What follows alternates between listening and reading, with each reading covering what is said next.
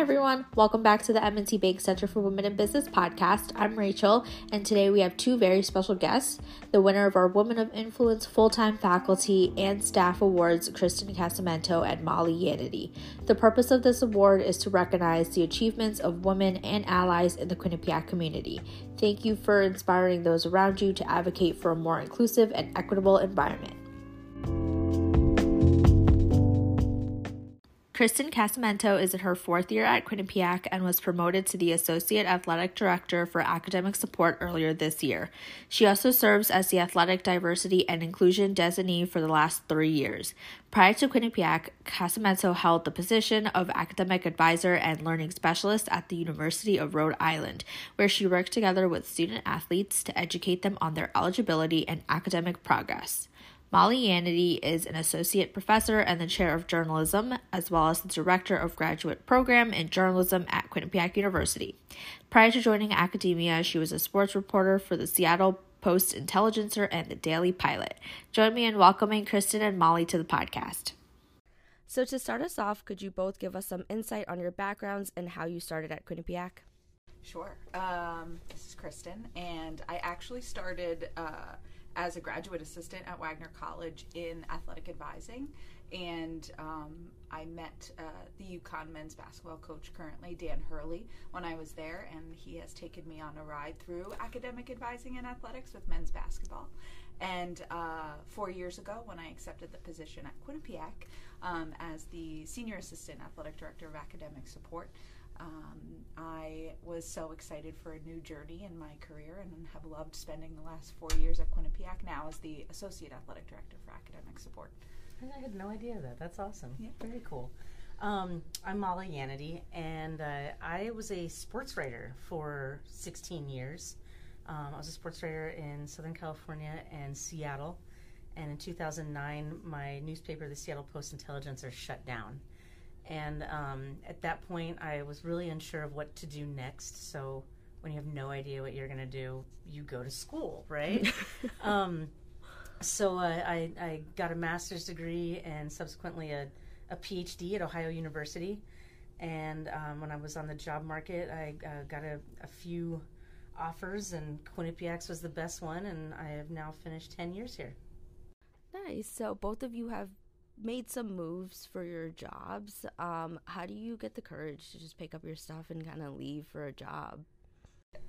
For me, it was just about continuing to grow and change and be, a little bit uncomfortable. And I think with each experience, I've learned more about myself as a person, not maybe as much as a professional, like at the beginning, but a lot as a person. And I think that each job has given me a different skill to learn and to grow from. That's really cool. It's funny that you phrase it that way, because I very honestly have never thought of it as a courageous thing, honestly. It's just, I grew up in Ohio, and I went to undergrad in San Diego. So right. I was like, get me out of here, let's go.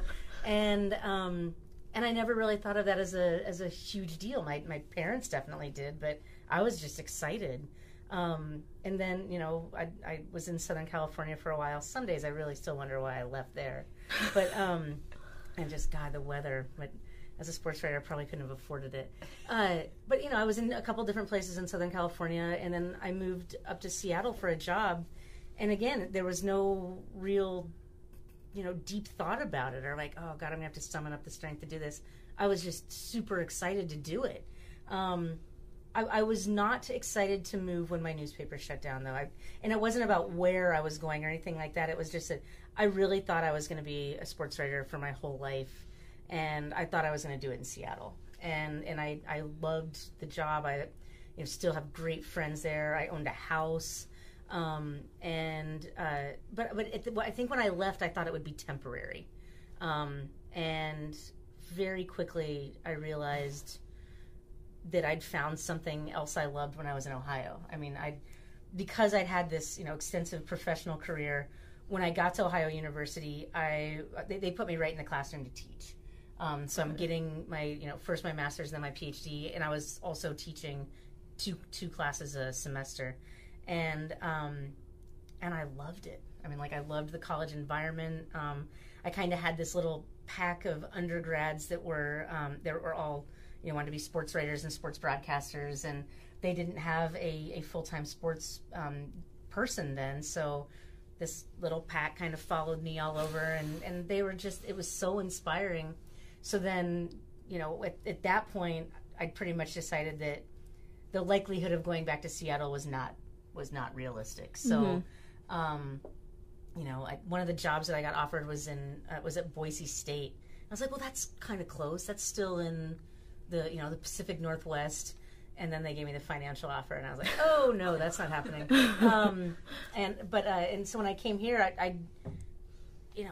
I'd never given, this sounds awful, but I'd never given the state of Connecticut a thought. Like, it wasn't in my, and I realized how bad that sounds, but it just wasn't. I mean, I was on the West Coast, and then I was it wasn't, I was like, oh man, that's a place I want to live. Like, that never crossed my mind.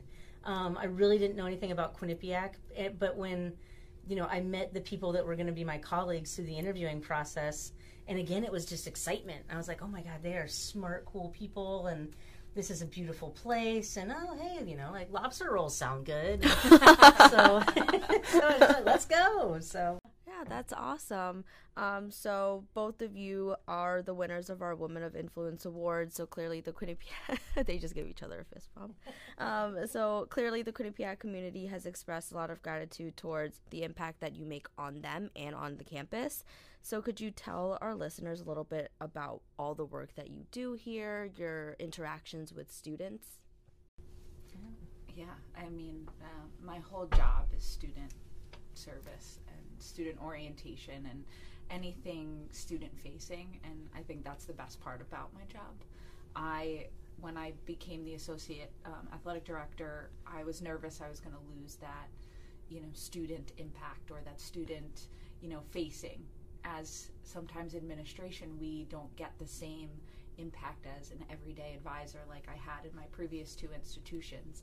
And to be able to still do that is something that I really enjoy so much every single day. My day is packed with all of them, and sometimes they drive me crazy, but it has been such a joy.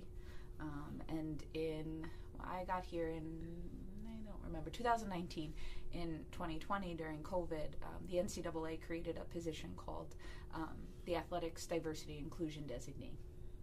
And diversity has always been a huge passion of mine, specifically, finding my own identity as a queer person. And so throughout my journey as a professional, I've really embraced teaching and learning on that end, and so through this position, I get to continue that work at a much higher level. I get to work with the DCGE, with Safe Zone training, with different events on campus. I'm working with the Cultural Events Committee and in the DCGA for APIDO Heritage Month.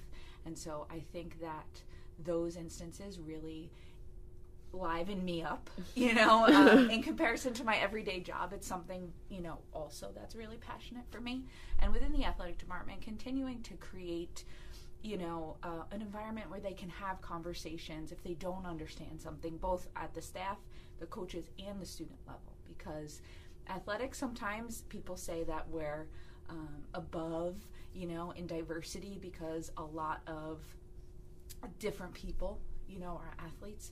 But in the grand scheme of things, we're behind in a lot of things.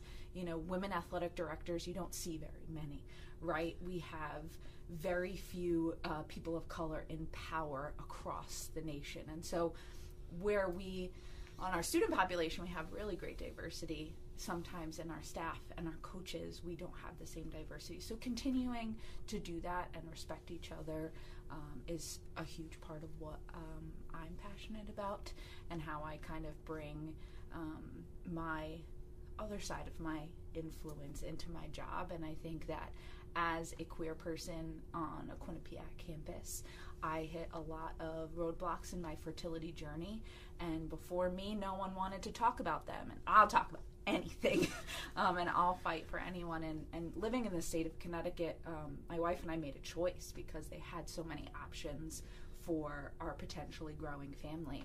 And so to hear that there were some roadblocks for us, I was so, taken aback by them. And when I heard them, I said, well, somebody's got to fight for them, so it might as well be me.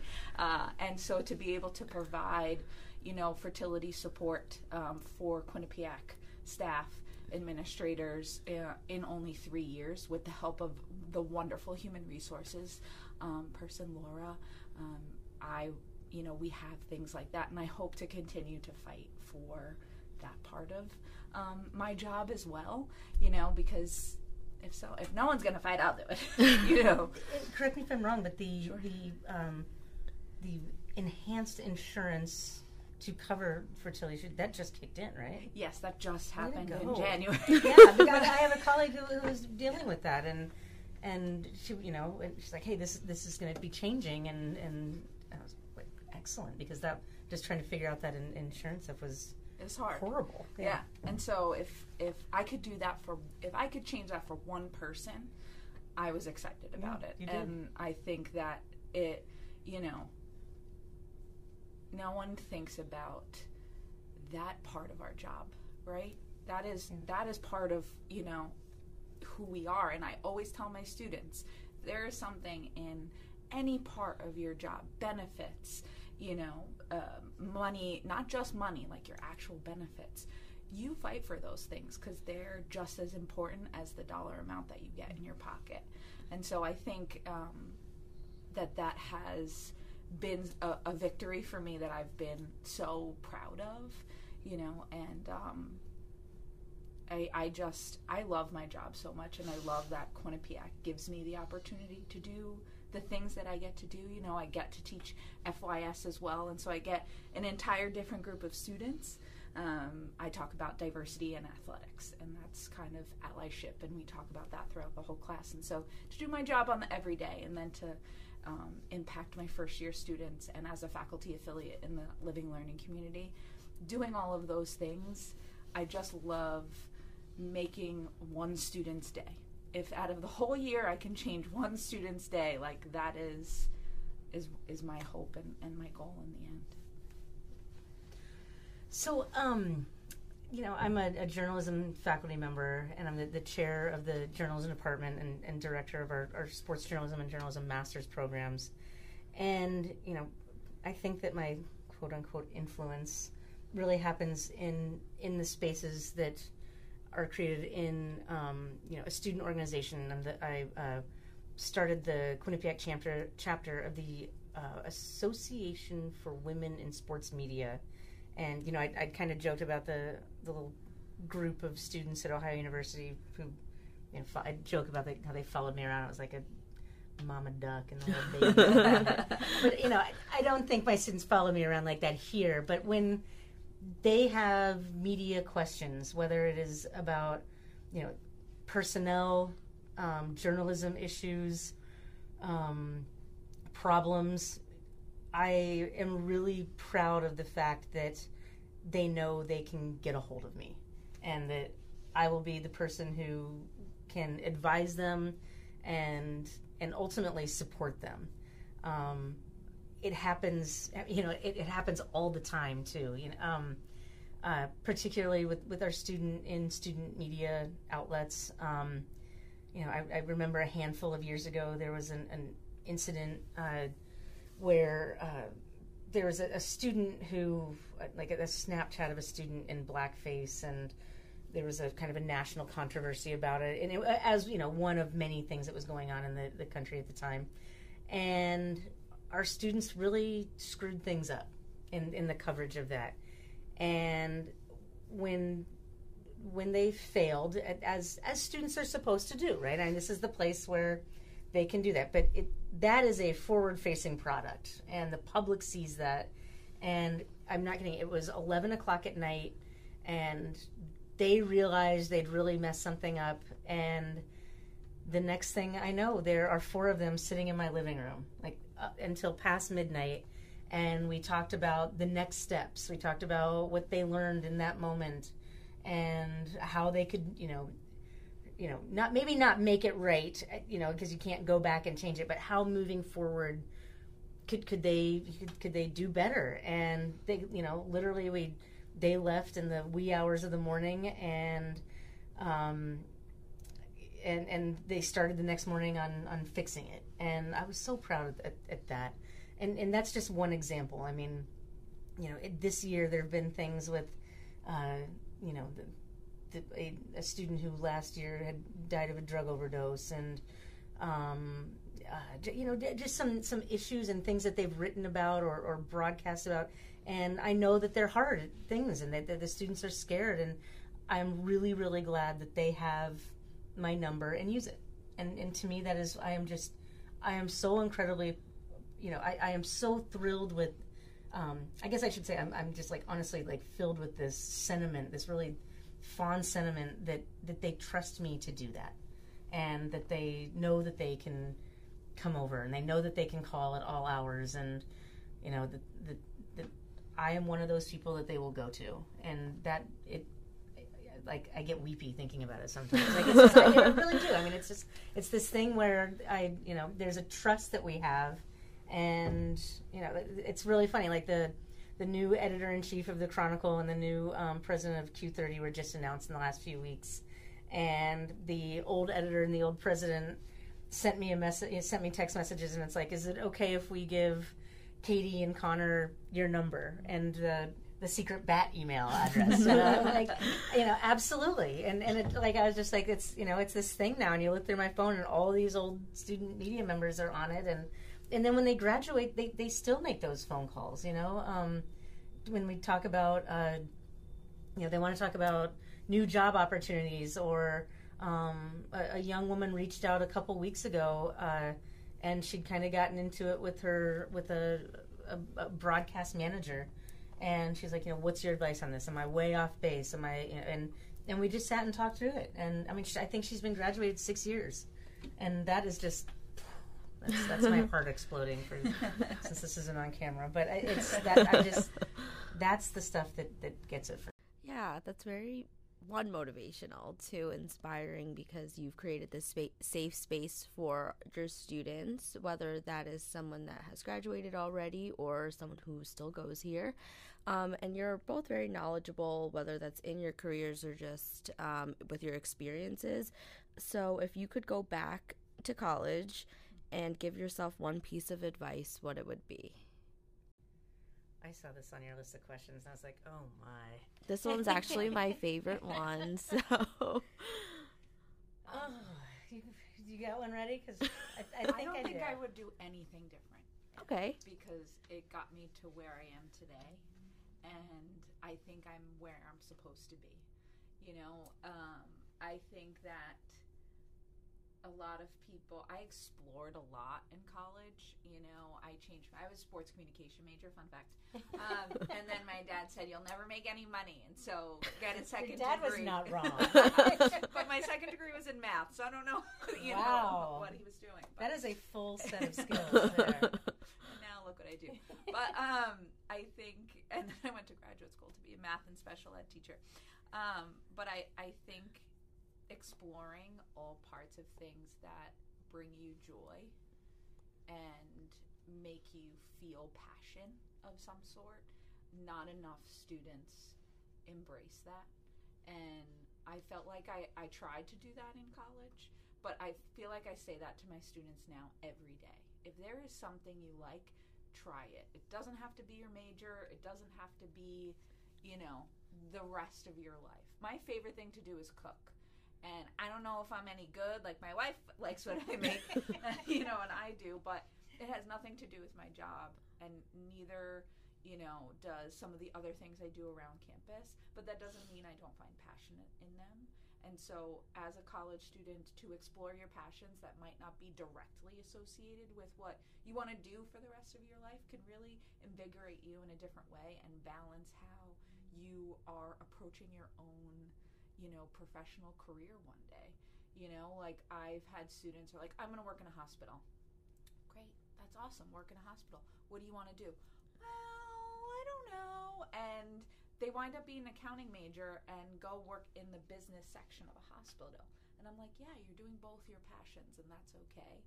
And so my whole thing is about exploring all of your passions and really embracing the college experience to the full potential. Don't like just sit there and study all the time, because that's not going to get you anywhere, except from the academic person. Okay. You know.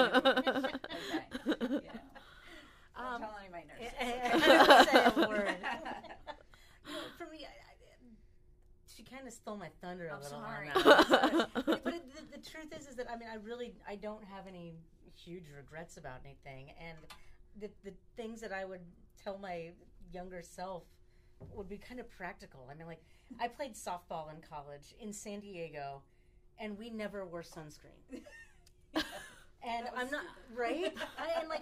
Our coach was actually an athletic trainer, and that no one ever said anything about it. You know, like, I know this sounds really silly, but honestly, like, 2 of my teammates have had skin cancer, and I have like this crazy skin damage, and thank God it's not cancer yet. But I would have worn sunscreen. Like, okay. Mom, wear sunscreen. Yeah. And the other thing would have been, even though my parents and grandparents told me this all the time, I never listened, is to save money better. So right? It is so true. So just really practical things. But I don't have she's right in the sense that it is a time where you get to,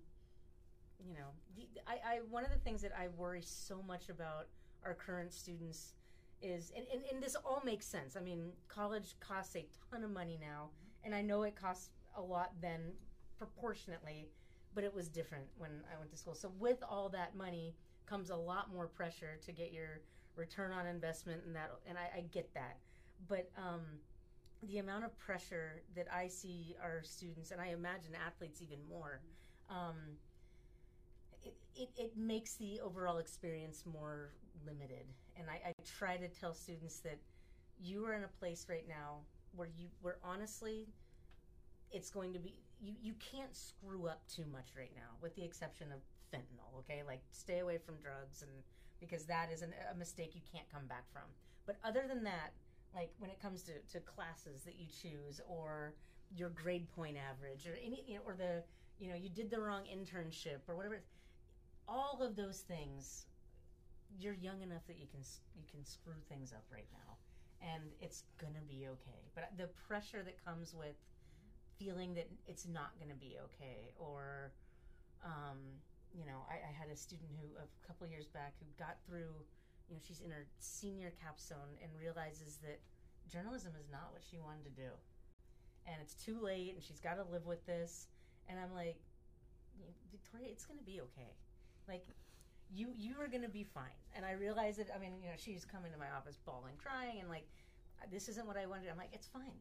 You know what? And she is now working on a master's degree in teaching. She went overseas and taught English as a second language, and she is happy and thriving.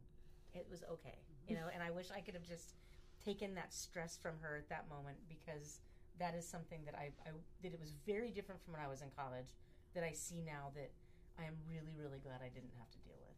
And I also, it's fun, but at the time, my parents had not finished school. My mom now has a master's degree and everything, but my parents didn't go to college, right out of school.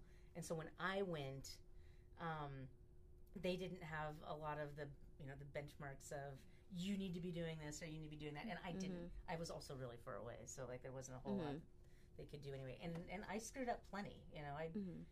I went to a Christian college and got in trouble all the time. I was in trouble I was grounded in college. How does that even work? But I just remember my mom calling me, or we talked, and this is funny, but we talked from a payphone in the dorm, and she was like, here's the deal. Like, you're out there and you're doing this, and you are an adult now. Like, so your decisions are yours, figure it out.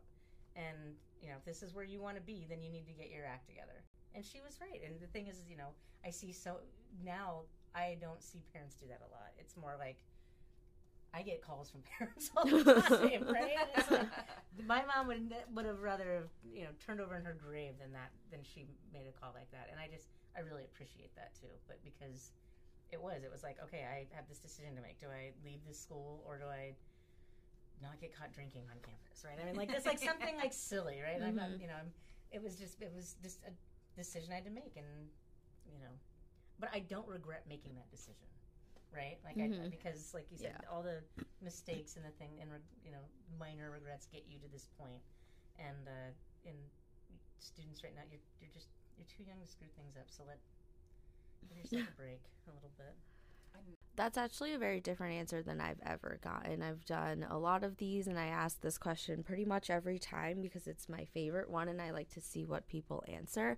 And most people will come up with something that they would change, but I think it's refreshing to hear that it's okay to not change anything, because in our stage of life, I feel like we're too afraid to fail because we know we're setting a base for our future. But I'm a grad student right now, and even looking back, I would tell myself, like, don't put so much pressure on yourself. Like, there's no need to do that because you're stressing yourself out for no reason. It will work out. And I'm graduating in May, but Congratulations. Thank you. But even looking back now to my first year, I'd probably tell myself, like, why are you so hard on you're a first year, go and have fun first. And then, it works out regardless. I mean, I am lucky enough that I'm a finance major, but I'm lucky enough to have stuck through it and still like it. I know a lot of people realize their fourth year they don't like it, just like the student you mentioned. But I think I'm pretty lucky to have that. I really like this. Like, let's stick with it. It's awesome. Yeah. Good for you. It's very funny. My two Did you best save friends money? in my life, Sorry. Did you save finance me? I'm sorry. My two best friends and my wife all changed their career, and we're only 35 years old. We're not in our late stages of life here, so like you can still do that. Yeah. And drastically. Okay. My best friend was a communications major at Marist, and now she delivers babies. Wow. Okay. She's a nurse, and she delivers babies. She also stomped grapes at a winery in between in New Zealand while she was playing professional rugby. So you can do anything, And my wife just completely changed her career. And it was a struggle, and I'm not going to lie that it's going to be hard if you change your whole. She was a sociology major, now she works at admissions, but it's hard, and if we didn't save all that money, like Molly said, we would have been not okay. Good for you. But she was able to do that because it was the right time to do that. And it was scary. I was scared as all anything. But she did it, and now she's, thriving. My two best friends, one's in sales, and one is a nurse now. And I think that I tell their story all the time to anyone that will listen, because you don't have to figure your life out at 18 or 22. I changed careers not by choice, by force at 36. So I was the 36-year-old grad student. And I'm not kidding, those 4 years were fantastic. I had such a good time in grad school, and if you would have ever in a million years asked me if I thought I was going to get a PhD and be a professor, the answer was, who are you talking to? You're not going to be. And I'm thrilled with how it turned out. So with that, I'd like to thank both of you for joining me today and for being an inspiration to those around you. I had a 20-minute conversation with you, and you've inspired me so much. Once again, congratulations. Is that in the script? Yeah. I truly mean that. But also, once again, congratulations for winning our award. If you want to learn a little bit more about them, there's a post up on our Instagram at @QU_womenbusiness and our LinkedIn. Thank you. Thanks for having us.